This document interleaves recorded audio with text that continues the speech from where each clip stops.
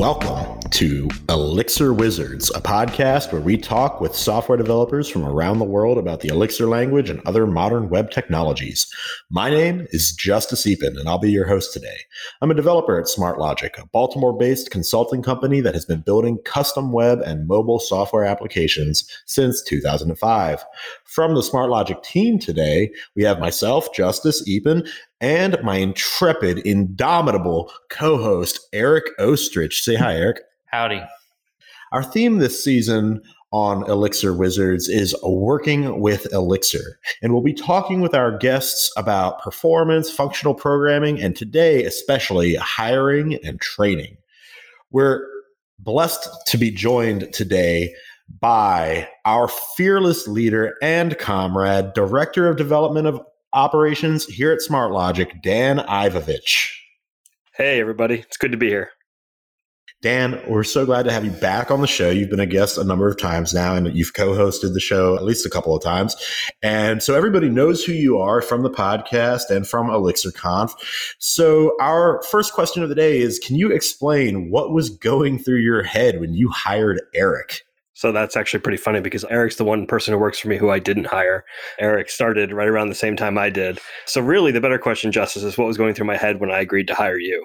We were going to ask that, but we wanted to get you on the record as acknowledging Eric having been here a little bit longer than you. If you count an internship, then sure, Eric has been here longer. Eric also predicted that you would reference the internship. Eric's a smart guy. It's why he still works for me. Unlike some other people on this call. Just kidding. No. But seriously, we're super glad to have you on the show. Can you talk maybe just a little bit about your role here at SmartLogic so people know what it means to be the Director of Development Operations? Sure. So, I'm, the team lead, probably the simplest way of putting it, oversee, the entire development staff, kind of our project management, making sure that we're executing on contracts and, removing obstacles so the developers can do their best work, ensuring that the operations run smoothly. All right. So our first question about recruiting and hiring. So how do we go about recruiting new employees? We try to be members of the community, conferences, meetups, job postings. Generally speaking, when we have an opening, and we're kind of always collecting resumes, we're generally able to find somebody pretty quickly. We've been fortunate in that regard. Baltimore is a great place. We've mostly been able to find the people local who we need. And what do you think is the biggest challenge specifically with recruiting Elixir developers? Well, there definitely just aren't as many, compared to JavaScript or Java or Ruby, Python. It's definitely more niche. It's just starting out. It's definitely growing, and it feels exciting, like becoming a Ruby developer did back far too long ago when I became a Ruby developer. But compared to other languages, there just aren't that many developers who are going to come in the door with a wealth of Elixir knowledge, especially, in Baltimore specifically, or, a small pool of people who might be willing to move to Baltimore. And I suppose for context, we've been developing an Elixir here at SmartLogic now 3 years at least. I got here 3 years ago. 4 years, I think. 4 years. Yeah, it's about that. 2015, I think we started. And Elixir was first released 8 years ago? I think 2012, 2011. 2012. So, I mean, most of, certainly the entire time we've had a stable Elixir build. SmartLogic has been building in Elixir. Very cool. And can you talk a little bit about this recruiting challenge? Are we hiring developers who already know Elixir? Generally, we're not. I think we've really only hired developers who have an interest in it and have maybe played around with it a little bit. I don't know that we've hired anyone who came in the door with, professional paid Elixir experience. So, we have to train them up. That's generally immersion in projects that are ongoing. That's through pairing, participating in code reviews. We definitely encourage a lot of reading, tutorials, self-study. Everybody learns differently, so we try to be flexible to that. And I mean, for example, you trained me in Elixir, and I won't answer this question, but I just am curious, have you noticed what are, generally speaking, the big sticking points for folks when they're picking up Elixir coming from a language maybe like Ruby? Well, I think functional languages, are a change for someone who was, trained and kind of raised on object-oriented languages. But we find that mastery of any language, the kind of underlying fundamentals are really the same. And especially if you've worked on a modern web app framework, Rails, Django, even, Microsoft MVC.net, the way that you structure an application there translates pretty well into Phoenix. So someone can come in, especially if they know Ruby, see a relatively familiar syntax and understand how the parts are connected. Will they be able to immediately work with Ecto? Will they understand how data is flowing through the system, how changes are being committed to the database? Not as much, but they'll have so much of the structure from the start. I think we've found that Rails developers pick up Elixir really well, and there's certainly a lot of Rails developers out there. And do we hire locally, remote, or both? So traditionally locally, a year ago, I probably would have said only local. And then our remote employees have always kind of worked in Baltimore first. We have started to bring on remote first developers. We're just trying to grow and growing with the times and growing for where the expertise is. And I would say so far it's gone pretty well, but we're definitely cautious about it. The way we communicate, the level of service we provide to our clients is important. So I think there's a lot more to why we would or wouldn't hire a remote employee than just raw programming Elixir skill. And there's a lot of other factors clearly that go into making a hiring decision besides whether or not someone knows Elixir. And can you talk a little bit about our stack here? Obviously, Eric and I know, but I bet people are curious if we're working exclusively in Elixir or if we're cross-training on different languages.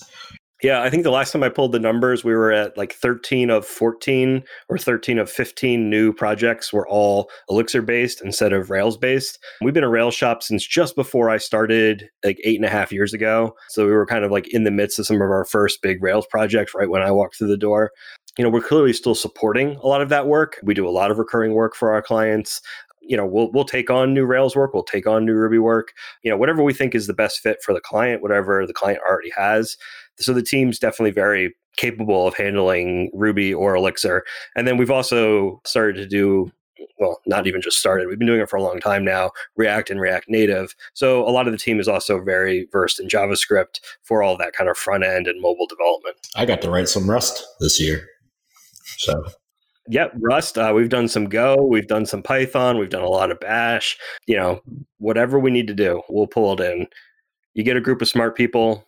I'm not worried about anything I would throw at the team. All right. So we just hired a new person. What's the onboarding like? Yeah, I think, like I said, knowing Elixir isn't what's most important to me. Knowing something really well, I think, is what's important, because you got to have skills that you can kind of translate into what you're coming into. And this is assuming we're hiring somebody who's not a junior, someone we're expecting to be able to hit the ground running pretty quickly. Because I think that's probably the more interesting scenario. Any junior developer can learn anything given the right time and tools. So I think, onboarding here, making sure we explain the product, the nouns and actions inside our product, that just makes a code base way more readable if you understand what the point of a product is. So ensuring that we do that well, I think, is really crucial to somebody getting up to speed on a project, well.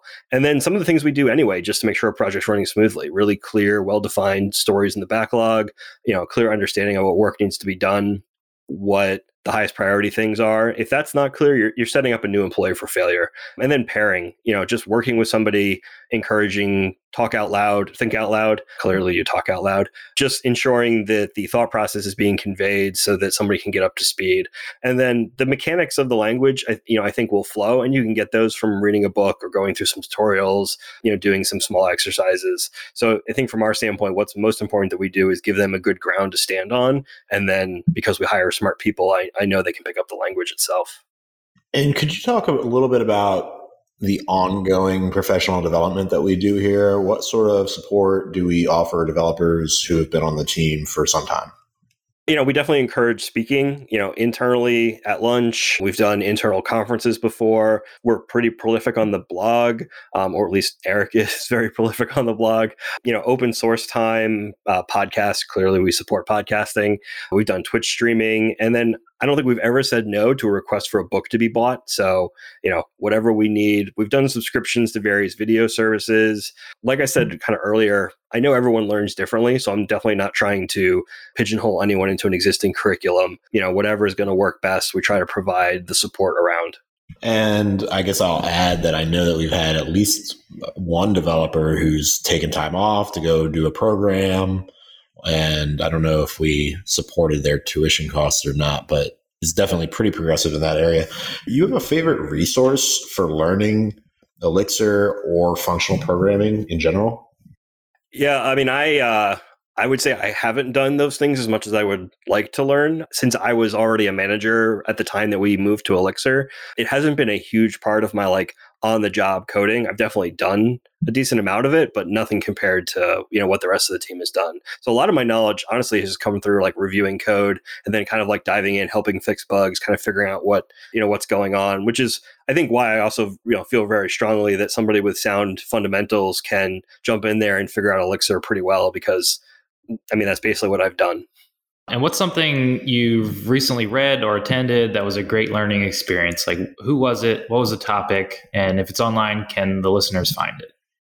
So I think some of the more interesting Elixir related things I've seen have been at local meetups. So there was one that I helped organize here in Baltimore that we kind of talked through a existing project that was had its API replaced with Elixir, and we kind of rebuilt on the fly.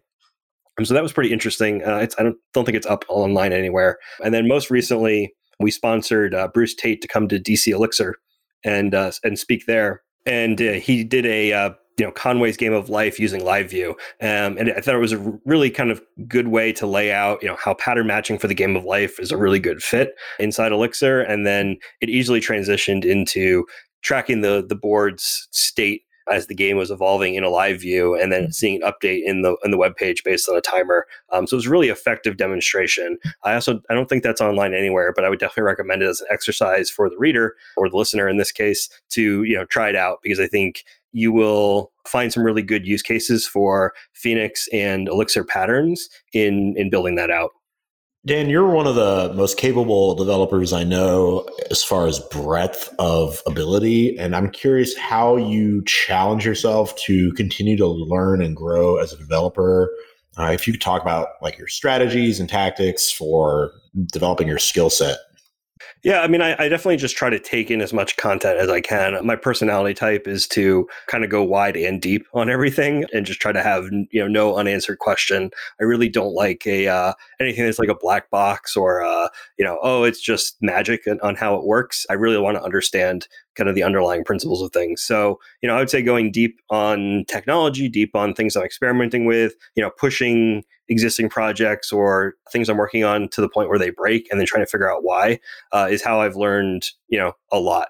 Beyond that, conferences, videos from conferences, listening to podcasts, this extraordinary podcast, among others. And then I also try to have some side projects, to experiment with and try some stuff out with. And I have a few kind of little things that I've rewritten, over the years. I originally did in PHP back when that was what I knew, and then in Java, and then again in C++, and then again in Ruby, and now I'm working on them again in Elixir. And they're really nothing legitimate or even interesting. It's just, hey, here's something that my mind seems to understand, and learn the syntax, learn the structures just by redoing it in whatever you're trying to learn.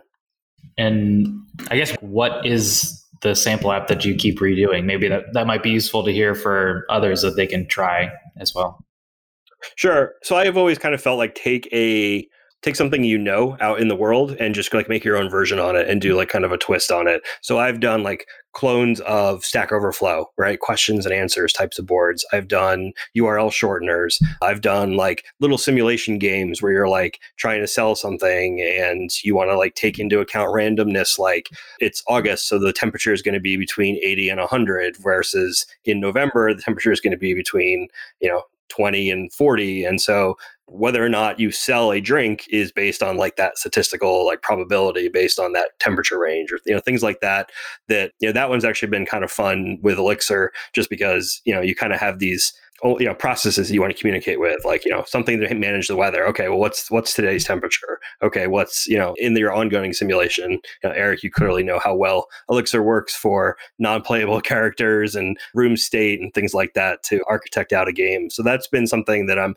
not as far along with as I'd like to be, but it's something that I think is an interesting problem to kind of dig into. And OTP being such a unique and powerful tool, I think it is good to have a side project that forces you to start thinking about that architecture, because that's probably what is most different from anything you've ever experienced before if you're coming from another MVC framework in a different language. So Moving on to some questions on functional programming more broadly, what was your first exposure to functional programming? And maybe also for a new listener, if you could give a quick definition. Yeah, so I know that there's a really fancy definition for functional programming, kind of in like the layman's terms, like there's no objects, right? Data is immutable, data flows through the system. You do it through composition of pure functions, probably some other really technical things that I'm not super academic on. I grew up doing C programming, from my first schooling and through college and things like that. It was still C, C++. So C isn't technically a functional language, but I do think it helped for sure, just thinking about data structures and structs and passing data around, and not so much the object side of like Ruby and Java. Java. I have done Scala, which is probably the first technically functional language that I've ever messed around with. That was through a online class that I did once. It was interesting, but I didn't really get that deep on it. So really, from a functional standpoint, Elixir is my most functional experience. And I guess as you started with Scala or Elixir, what were some of the biggest hurdles as you started getting going? Yeah, I would say just like where to store things, object-oriented programming, especially, doing over a decade at least of Ruby on Rails before I really got into Elixir. Object-oriented just kind of like, oh, you have this thing in memory, it has a name and you can take action on it. Whereas functional programming is much more, okay, give me some input, I'll give you some output. Like it's a new copy, I'm not mutating anything. Like there's a purity to that is great. But I found that, the switch from architecting an object-oriented based application to a functional programming based application, the hardest part for me has been, okay, well, where's this data? Like where do I get it from? Where do I keep it? How do I get it started through this pipe? Because you can start defining those functions about like what you want to adjust, how you want to act on the data, but kind of where your inputs and where your outputs, I found to be just like a little bit more confusing, at least at the very first start, than with an object-oriented framework. So a lot of the things that you learn in object-oriented, they don't translate well. And so I think I ended up with some like really messy structs and maps being passed around. And you worry about that, like what's the cleanliness of this data? Will it have the right keys and values so that the functions I'm passing it to all understand what it is I'm sending around? Whereas, in Rails, if you have a model for a user and you tack a function onto it, it's blatantly clear in that file what all the data you have access to is. Whereas that's not nearly as clear in functional programming. It's just something to get used to. And I think ultimately there are a lot of benefits. So from my standpoint, the big benefit was when I learned about Ecto change sets and just seeing how you build up this change set through a bunch of functions until you have a struct full of all the data you need that either is going to contain some errors or have every change that you're going to make that you can then commit to the database. And then you can either return that same change set and display the errors, or you can commit it to a database and say, okay, great, everything's done. That after just being burned repeatedly by active record mutations, side effects, callbacks, things like that. When I saw that in Ecto and it clicked, I was sold. It was just like, this is the far better way to handle data-driven applications, which is most of what we do. Yeah, I think we were probably on the same call when that like click happened, or at least like it was the same week. I remember once we finally figured out change sets, and like, I don't know, this was maybe 6 months or so in, I guess, when it finally clicked, and I was like, I can never go back. Yeah. So what's your favorite thing about functional programming, Dan? Definitely the no side effects thing. Data in, data out. You get a new copy, you're not mutating state. The pureness of functions and functional programming is really what I like the most. Yeah, I guess to throw another story on that, sort of probably around the same time when we did the change sets AHA, like I remember writing some functions that were what you might consider a Rails model, and like it was taking input and like doing stuff and then like returning it, right? And I just remember thinking, like, all of a sudden I was like, wait a minute, this is just a function. I don't need to set up this like gross thing. It's not like I don't need to set up an object that has this like very specific state so that when I call this function, that thing works or whatever. So like you just call it, like it's just a function on a module, so you can just call it. Right. And like that was well, and I think if you look at our tests on our like large Rails apps versus our, Phoenix apps, you can see how much effort goes into mocking and stubbing and just creating the world for tests to be effective, even when they're fairly low level inside a complicated Rails app. And yeah, maybe that could be architected away, but it's not easy. And you look at our larger Elixir apps and the tests for them are so clean. It's just, is this a real struct from the database or is it just something we made up? It doesn't matter, right? It just needs to have the right shape to it, and then you can pass it through. And I mean, that's what mocking is. You're creating something with the right shape, with the right type, so that it, if it quacks like a duck, it's a duck. But I think the mental hurdle to build that whole model from object-oriented versus in functional programming is so different. And that's what a lot of people talk about with functional programming. It's just the cognitive load to keep what's relevant about an application you're working on in your head can be so much less when you're dealing with pure functions than when you're dealing with a messy nest of objects. Well, Dan, we've moved very quickly today, so we're out of our regular questions to ask. I'm curious, do you have any hot takes or things on your mind that you want to share with the audience? Or you can always just move right into shameless self-promotion if you like. Maybe I can thread that needle and do a little of both. I think Elixir is a really solid choice for modern web applications. You're processing data, you're taking it in, you're collaborating in real time, you're doing things in the background, you're processing transactions, you're handling webhooks from external systems. Elixir gives you so many tools to deal with those things, and it has improved the performance. It has decreased the size of RAM that we need on servers that we're deploying to. It has made tests fast and fun to deal with. And so I think it has had many strengths for us. So, clearly if you or your team is considering switching over, SmartLogic would be happy to help. And if you have a project you'd like to spin up and you think Elixir might be a good choice, we'd love to talk about it. That's great, Dan. And I suppose I will add, since it came up yesterday in our all hands, that we are looking for suggestions from the community for open source projects that need to be built. So if you can think of any open source projects that need to be built, please reach out to us at SmartLogic on Twitter. Our email addresses, I'm justice@smartlogic.io. Dan is Dan at smartlogic.io. Eric is Eric at smartlogic.io. We're very original in our email scheme. Well, it makes it easy to remember. So we'd love to hear from the audience and anyone that's using Elixir in real life. This has been a conversation with Dan Ivovich of SmartLogic. My name is Justice Epen. I am joined by my co-host, Eric Ostrich. This has been another episode of Elixir Wizards. Hit that subscribe button and join us next week for another episode of Elixir Wizards.